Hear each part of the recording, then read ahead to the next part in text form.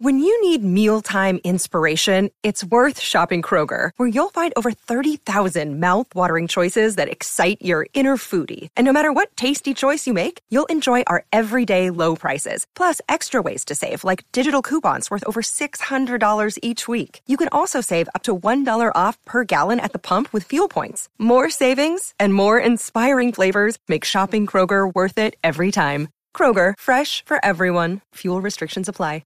Another day is here, and you're ready for it. What to wear? Check. Breakfast, lunch, and dinner? Check. Planning for what's next and how to save for it? That's where Bank of America can help. For your financial to-dos, Bank of America has experts ready to help get you closer to your goals. Get started at one of our local financial centers or 24/7 in our mobile banking app. Find a location near you at bankofamerica.com/talktous. What would you like the power to do? Mobile banking requires downloading the app and is only available for select devices. Message and data rates may apply. Bank of America N.A., member FDIC.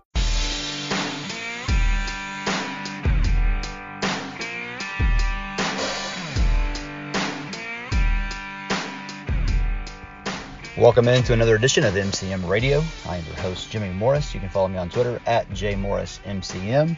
MusicCityMiracles.com is the website, best place for Titans news and analysis, at Titans MCM on Twitter. All right, so for today's 5 minutes, we're going to talk a little bit about Ryan Tannehill and the reset. I think it was last night on the primetime, I guess is what it's called, that Buck Rising does for A to Z Sports.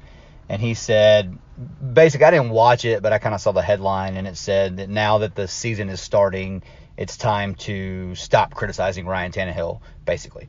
And, you know, I hadn't really thought about it in that context, but I think that's a really good point. Listen, there are very few times in a team sport like football where you can point to one guy and say he's the reason this team lost this game. Right? I mean, 9 times out of 10, probably 99 times out of 100, you're going to say, well, if this play had gone this way or if that play had gone that way, you know, if 2 or 3 things are switched, then the outcome could have been different.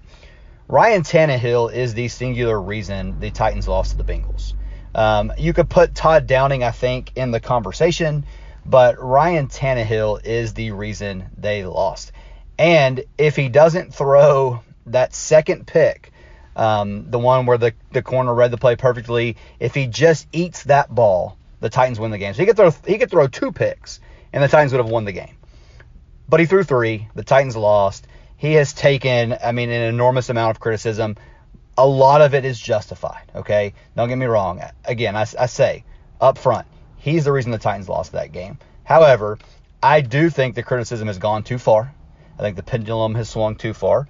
I think that people are forgetting just how good Ryan Tannehill was for the 2 seasons before this last one. Now, there were issues all year last year. I think a lot of that can be attributed to the supporting cast around him. And listen, nobody should be trying to make the argument that Ryan Tannehill is in the class of quarterback that it doesn't matter what he has around him, he's going to be good. Okay? I'm not trying to say that. I don't think anybody should be trying to say that. I will say, though, that with a solid cast around him, with a good offensive line, with good skill position players, Ryan Tannehill can be a very good quarterback. We have seen that here. For most of the year last year, the line was bad. Derrick Henry was out. The receivers were hurt, right? I mean, we talked about that ad nauseum last year. So, yes, he got everybody back for that game. That was the time, right? The Titans were supposed to take off. And it didn't play out that way. But people that want him gone, people that would rather have Jimmy Garoppolo, all this stuff, like, come on. I get it. I understand how you feel. I understand the hurt that comes from that playoff game. And he gets it too, right? I mean, he talked about how he had to go to therapy for it. So, obviously, I mean, he took it probably harder than the rest of us did. I know that's going to be hard for some people to believe. But here's the thing. He's been very good in the regular season for the most part since he's been with the Titans. We know what that potential is. He's the best option the Titans have this year. Now, when they get to the playoffs, which I think they will again, because I think they're going to win the AFC South. I don't think the Colts are, this darling that so many in the media do. The Titans are going to the AFC South. When they get to the playoffs, am I going to be confident that Ryan Tannehill is going to be any different and is going to be able to take them where they need to go? No, I'm not. I'm just not.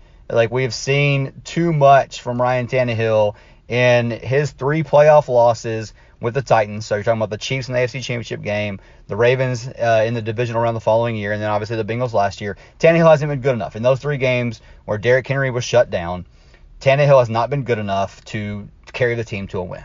Right? We've seen it. So he's had 3 chances in those games, and all 3 times he has not been good enough. Now, the 2 wins, the Patriots win, the Ravens win, before that Chiefs game, I think he doesn't get enough credit to understand what the numbers say, and particularly the Ravens game. He played really well early in that game to kind of set the stage for Henry to dominate. But anyway, all that set aside, we have seen that he has not been able to take his game to the next level in the playoffs when they needed him to.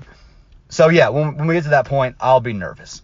They have Malik Willis. Malik Willis signed his contract this week, so he'll be there when camp starts. I have very high hopes for Malik Willis. I think he's going to be a good player. I can't wait to see what they do. I don't want to see it until at least 2023 because I think he needs a year to develop. I think that's one of the bigger reasons he slid in the draft was because teams were not confident that he was ready to step in and play right away. I think there's a lot of potential there. He's obviously shown he's going to bust his butt. He's going to work hard. I mean, all that stuff. We are confident. We should be, I think, confident in all of that stuff. I think he's going to be a good player for them. I think he is the future. But this year, if the Titans are going to be a legitimate Super Bowl contender, they need Ryan Tannehill to play well and to play hard. So all that to say that it's time to move on. It's time to kind of turn the page. Let's evaluate Tannehill on his merits from when this season starts and go from there.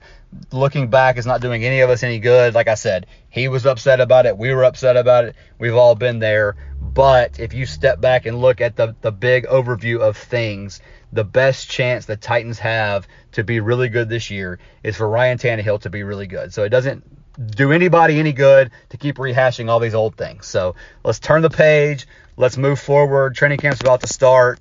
We'll see how everything goes. But as far as all of the back and forth on Twitter and whatever else, like it's time to move on. Time to give Tannehill a clean slate. See what he does for this team in 2022.